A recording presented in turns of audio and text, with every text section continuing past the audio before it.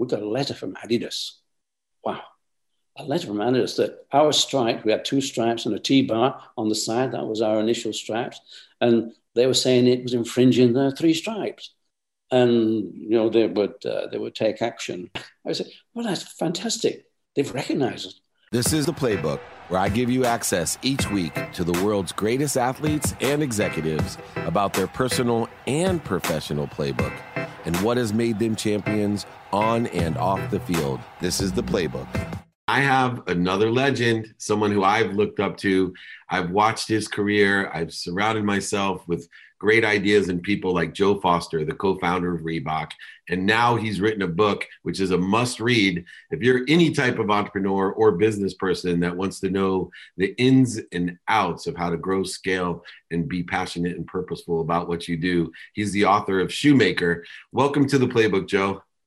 Thank you for the invitation, David. Thank you indeed. I'm really excited. Thank you. Well, one of the greatest lessons when I have real entrepreneurs is the idea of an overnight success. So I'd love for you to share your story because, the time goes by very quickly, as you know, Joe, but you are not an overnight success. I've never met an overnight success. So I'd love to know what journey it was that allowed you to accelerate, grow, and believe in this compound interest of business and how it evolved to what it is today. Well, it really goes back to my grandfather. And so if we're talking about overnight, we're really talking about 1895, which is a real long time ago. And my grandfather, he either invented or he was certainly a pioneer of the spike running shoe, because in 1895, 15 years old, he made himself a pair of spike running shoes, which was very unusual in those days. In fact, it was the envy of the club that he was a member of. It sort of promoted him from midfield to becoming sort of second in a race, which he wasn't supposed to be. So all his fellow athletes were so impressed that they more or less suggested he had to make more pair of shoes. That was the start of his business, and really that's the start of the Foster family tradition of making athletic shoes, running shoes.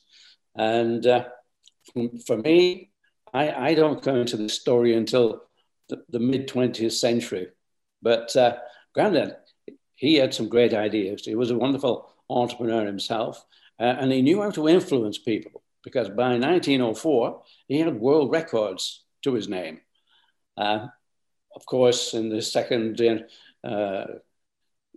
between 1910 and the sort of 1920, we had a world war. World War I took him away from making his athletic shoes into repairing army boots. And even my father can recall scrubbing the boots down and the water becoming red with the blood that was on them from the fields of Flanders. So he remembered that. But it was 1920s. That was his belle epoque, really, in the 20s. He was supplying every Olympic team with running shoes from Antwerp all the way through the 20s. And I don't know if you remember the film Chariots of Fire. Of course, loved it. Chariots of Fire, of course, that immortalized the athletes, Harold Abrahams, Eric Liddell, and Lord Burleigh. They all won gold medals, and they all won them wearing my grandfather's shoes, Foster's spikes. So that was his wonderful history and his legacy. He died, though, in 1933, and I wasn't born until 1935. But it so happened I was born on his birthday.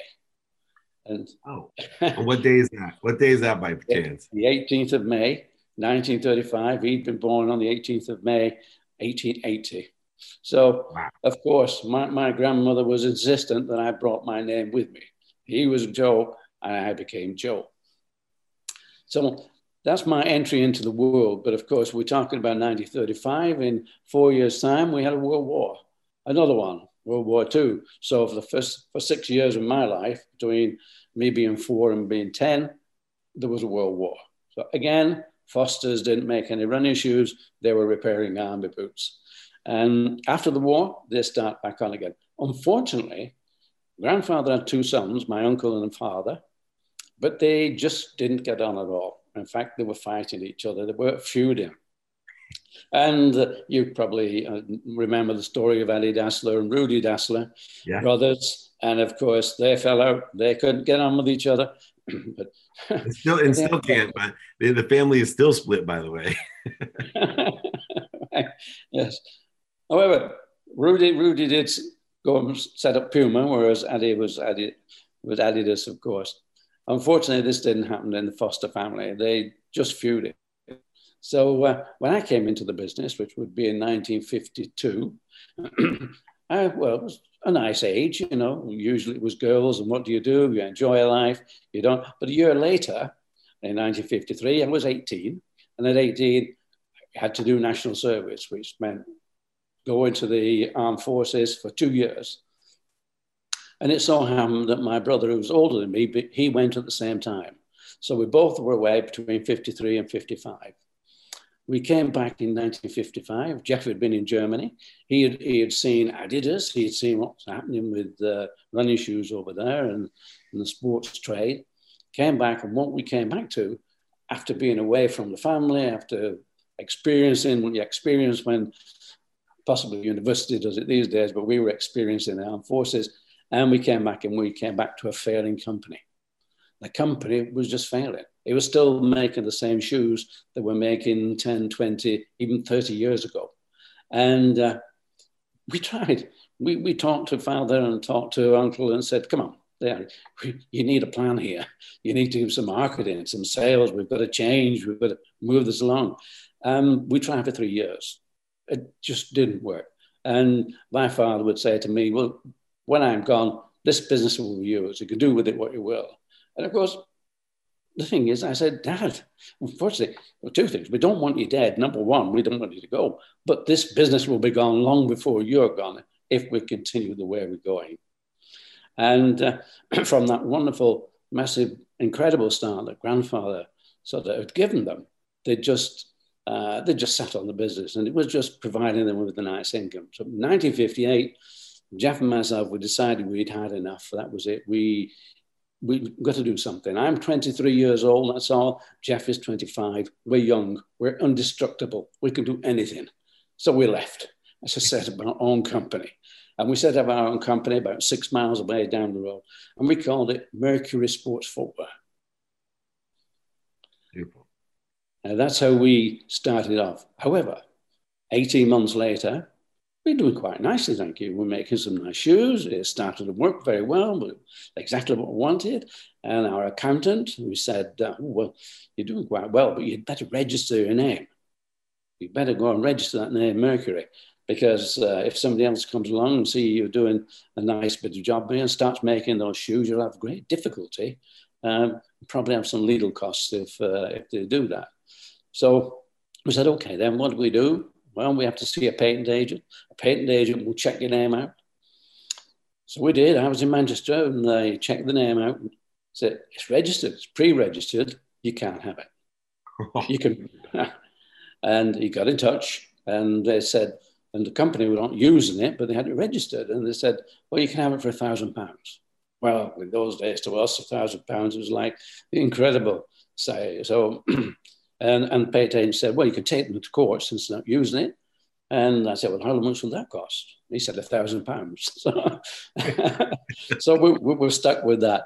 And he said, your only answer to this is you have to change your name. Well, we're just at a nice point in our existence making these wonderful shoes, and we have to change our name. Okay, so he said, bring me 10. Don't bring me one then. We don't want to go through this one at a time.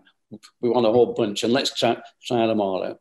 So we ran the table there, and we got all these birds, eagles, whatever, and animal names, cougars, you name it. But one step back, in 1943, during the war, I won a race. I ran a race, and the prize was a dictionary. And the dictionary was a Webster's dictionary, which is an American dictionary. Now, why? At that point, we had an American dictionary, and that was, I have no idea. But I resorted to the dictionary on top of these names we got. I'm leafing through, and I think, I like that letter R. I think it's a strong letter, that R.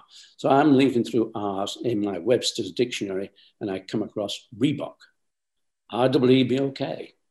Right. Wow. What's that? It's the small South African gazelle. Gazelle. Wow. Just right. That sounds brilliant. Now, had that been an English dictionary, it would have been spelled R-H-E-B-O-K, and I possibly not quite as attractive as R-E-E-B-O-K. So I put this at the top of the list, went back to the patent agent and said, look, we've got these 10 names here, but this one at the top, Reebok, we love it. We've got to be in love with it. It's our passion. We need that one. And it was the only one that came through that we could use. All the others had something which was a bit of a problem with it. So we got this name, we got Reebok. Okay. But then the registrar said, I can only put you in the B section of the register. We said, well, why? He said, well, if somebody comes to me and said, I'm making shoes out of Reebok skin, I can't stop them. Oh, okay. So we thought, well, that's a bit sort of here or there, whatever. However, 20 years later, the registrar came back to us to say, we've moved you to the A section. And said, why? He said, well, everybody now globally knows that Reebok is a brand of shoes. It's no longer an animal. So, I mean, so that's how we became Reebok. So, listening to the story, a lot of it relies on instinct and intuition. And from picking the name to picking to move down the street, we gloss over the fact that how difficult it must have been for you guys to move down the street. And when we have family involved to say, hey, we're going to do something on our own because we don't know what you're doing. How often throughout the process from start to finish do you rely on your gut feeling, onto that instinct and intuition that told you Reebok's the name? I just feel it inside of me that this is right. Yeah. Well, it's almost weekly. You feel it's almost weekly that you're relying on your gut instinct that something happens. Because, as you probably know, an entrepreneur needs an awful lot of luck. Sheer determination, yes, but a lot of luck. And I guess that was probably one of our first, well, maybe two pieces of luck. First luck, we had to leave in order to do it. The second bit of luck, of course, we couldn't use that name. And then along came another piece of luck, because another 2 years later, we got a letter from Adidas. Wow. A letter from Adidas that our stripe, we had two stripes and a T-bar on the side. That was our initial stripes. And they were saying it was infringing their three stripes. And, they would take action. So we went, it was probably one of the best letters I've ever received, because I said, well, that's fantastic. They've recognized us. Adidas know we're here. Yeah. We were in somewhat. They know we're here. Yeah. So that created another change. And that change was where the vector that you see now on the side of the Reebok shoes, that's where the vector came about. And that, so, one could say, well, that's not a problem. It may have started off as a problem when you opened the letter, it's from Adidas and they're threatening. But at the end of that, we had a very distinctive silhouette for the shoe, which was to sort of be very recognizable throughout that whole, as it really grew. But and as you grew too, though, you went, and it took you, I think, over 15 years, and a few cracks at the U.S. market before you eventually could introduce Reebok on the world stage. So we talk about this blend of determination and luck. For you seem to be a very headstrong leader, someone that has the intuition and will do whatever it takes, first one in, last one to leave, down to the last penny invested into your company. And I have found the most common denominator of all my guests on the playbook and the celebrities, athletes, entertainers that I've represented, what I call the spirit of excellence, a small community of people that are the 1% of the 1%. The one thing that they have in common is a determination to be what they must be. And they end up being considered lucky. And those two things are intertwined. I was hoping you could shed some light on, how you didn't quit when you made so many tries to put this out to the world stage. Well, Foster's, in fact, Foster's had, they did supply Yale University. A guy called Frank Ryan and Bob Bashir and Jack, they were head coaches at Yale, but they were just supplying the track shoes. And in those days, it was performance, sheer performance. By the time we were looking at America, the running craze had started. And all during the 70s, this was led by Runner's World. And Runner's World really created that business. It was like a Bible. Everybody read that book, the magazine. And of course, it did help Nike. It helped Nike grow tremendously because running grew, they grew. So when Nike growing very fast, and I was looking at America, 1968 was the first time I got the opportunity to go to America. And that's because the government in those, our government in the UK, they decided they wanted the sports business to try exports. And they said, okay, we will provide you with a stand at the NSGA show, which is National Sporting Goods in Chicago. It's in February, which is very cold in Chicago.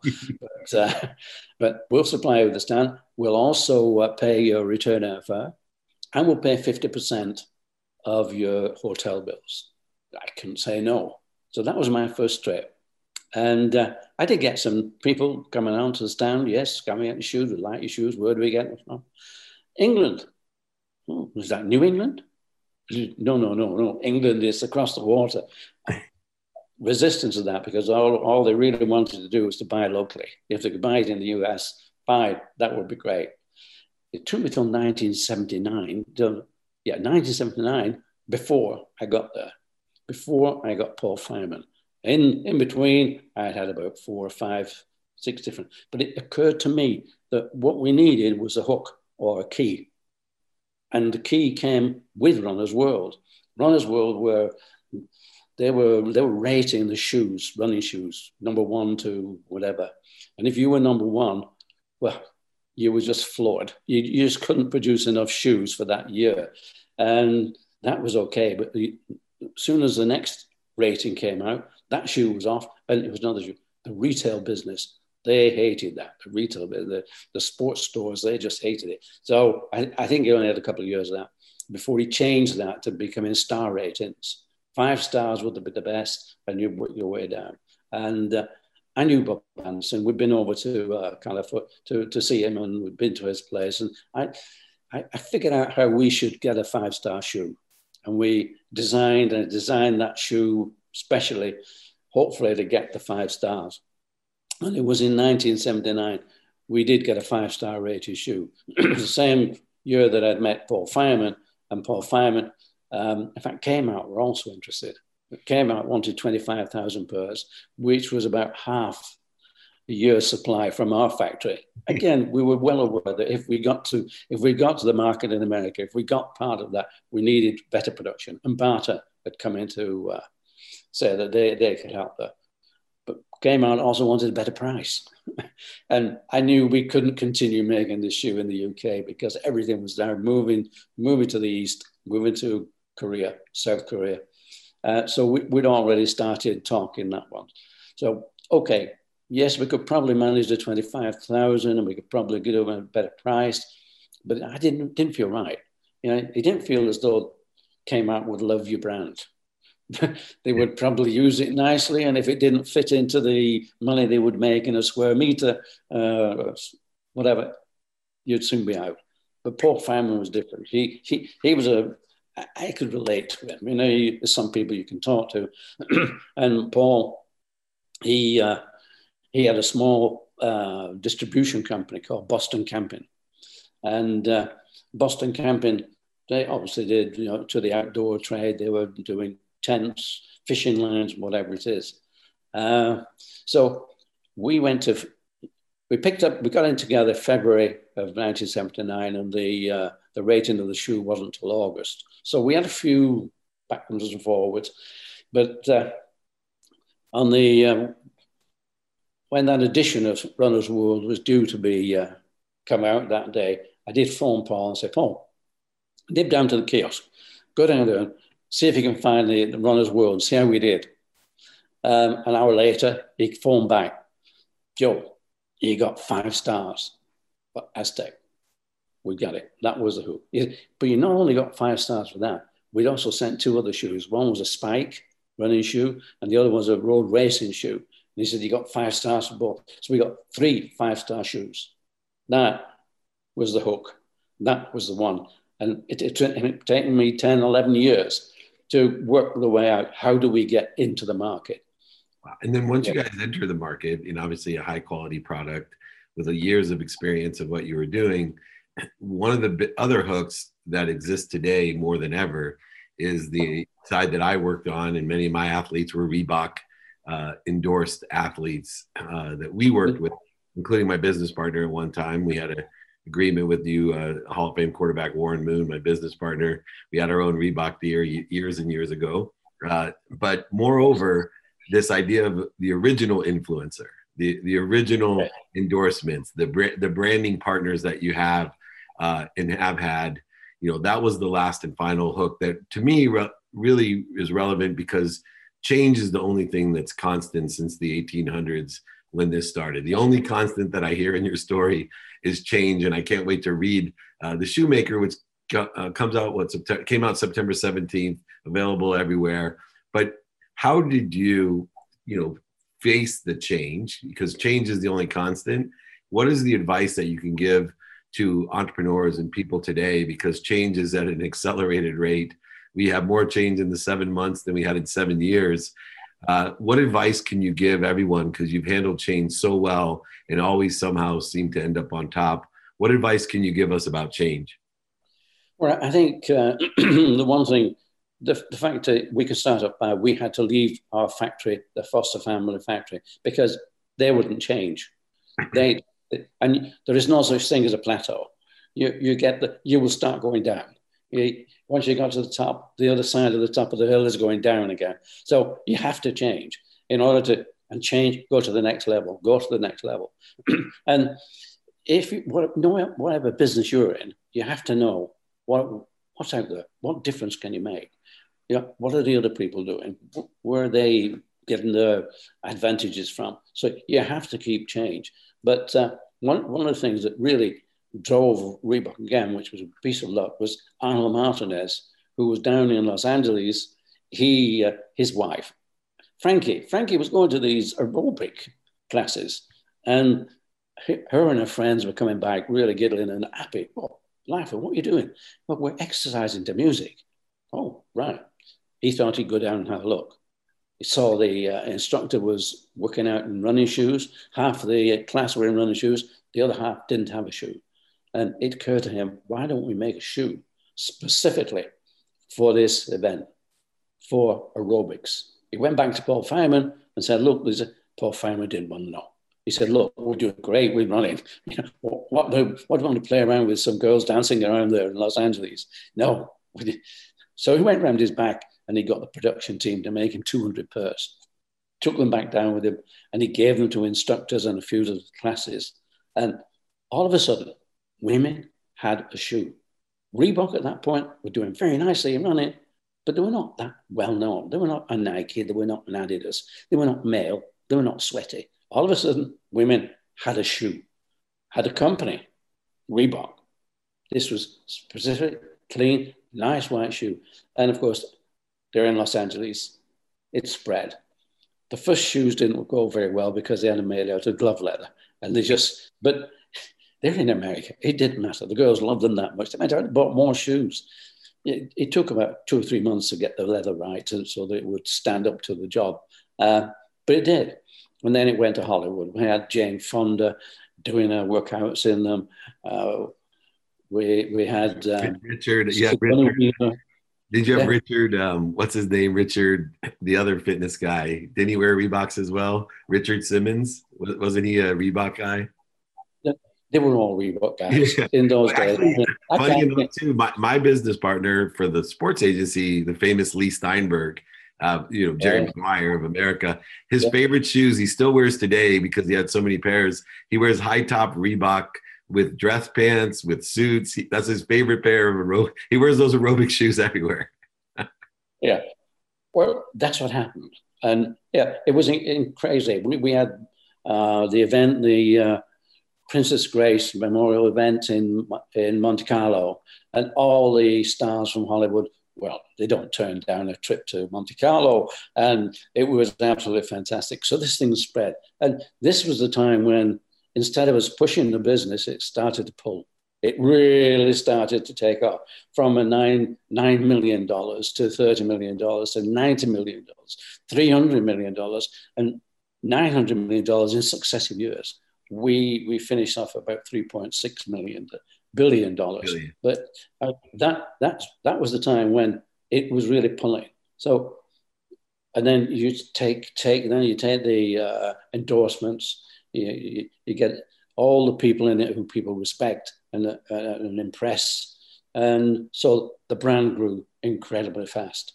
And by the time I retired in the end of 1989, and by that time we're about $3.8 billion business. And for me, I just become, at that time, you need a lot of good people and a lot of people running a company. And it's becoming a numbers company by then. And that was beyond my sort of, I'd had the journey. I'd been 31 years of this journey. Half of it had been really tough. Half of it was a struggle to get there. Once we got there, it was overnight. Exactly. What a beautiful story. Everyone has to read Shoemaker. They're going to learn about instinct and intuition, how change itself is a constant, and determination, most of all. Somebody who believes and votes for what they want in their own lives. And they're not afraid of people laughing at them, scoffing at them, making fun of them, because eventually, sometimes after 31 years, they'll applaud you. And I think today, so many people around the world applaud you for the creativity and determination, change and intuition that you've had in order to, a lot of people don't know, I myself have built businesses like you, not to 3.8 billion yet, but the amount of impact you have on the world by creating jobs around the world, by making people happy, and of course, even fit, making them healthier by providing quality products in fitness for so many years. What an honor to have you on the playbook. Everyone, if you want to go back, you got to listen again, but make sure you buy Shoemaker. I am just blessed to have Joe Foster, the co-founder of Reebok, the author of Shoemaker. Thank you so much for joining me